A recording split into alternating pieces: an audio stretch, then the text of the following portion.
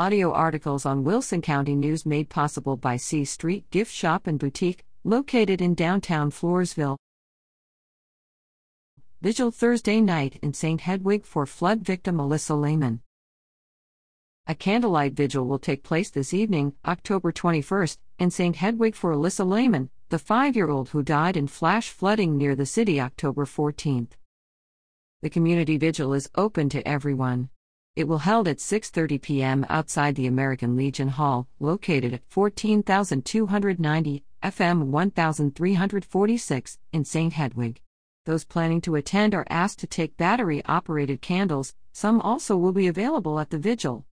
Alyssa was in a vehicle that was trapped in floodwaters on Greytown Road near FM 1518 a week ago. Esther Rodriguez Conde, the driver of another vehicle at the location, also perished in the flooding caused by heavy rains October 13th to 14th. Reader at WCNonline.com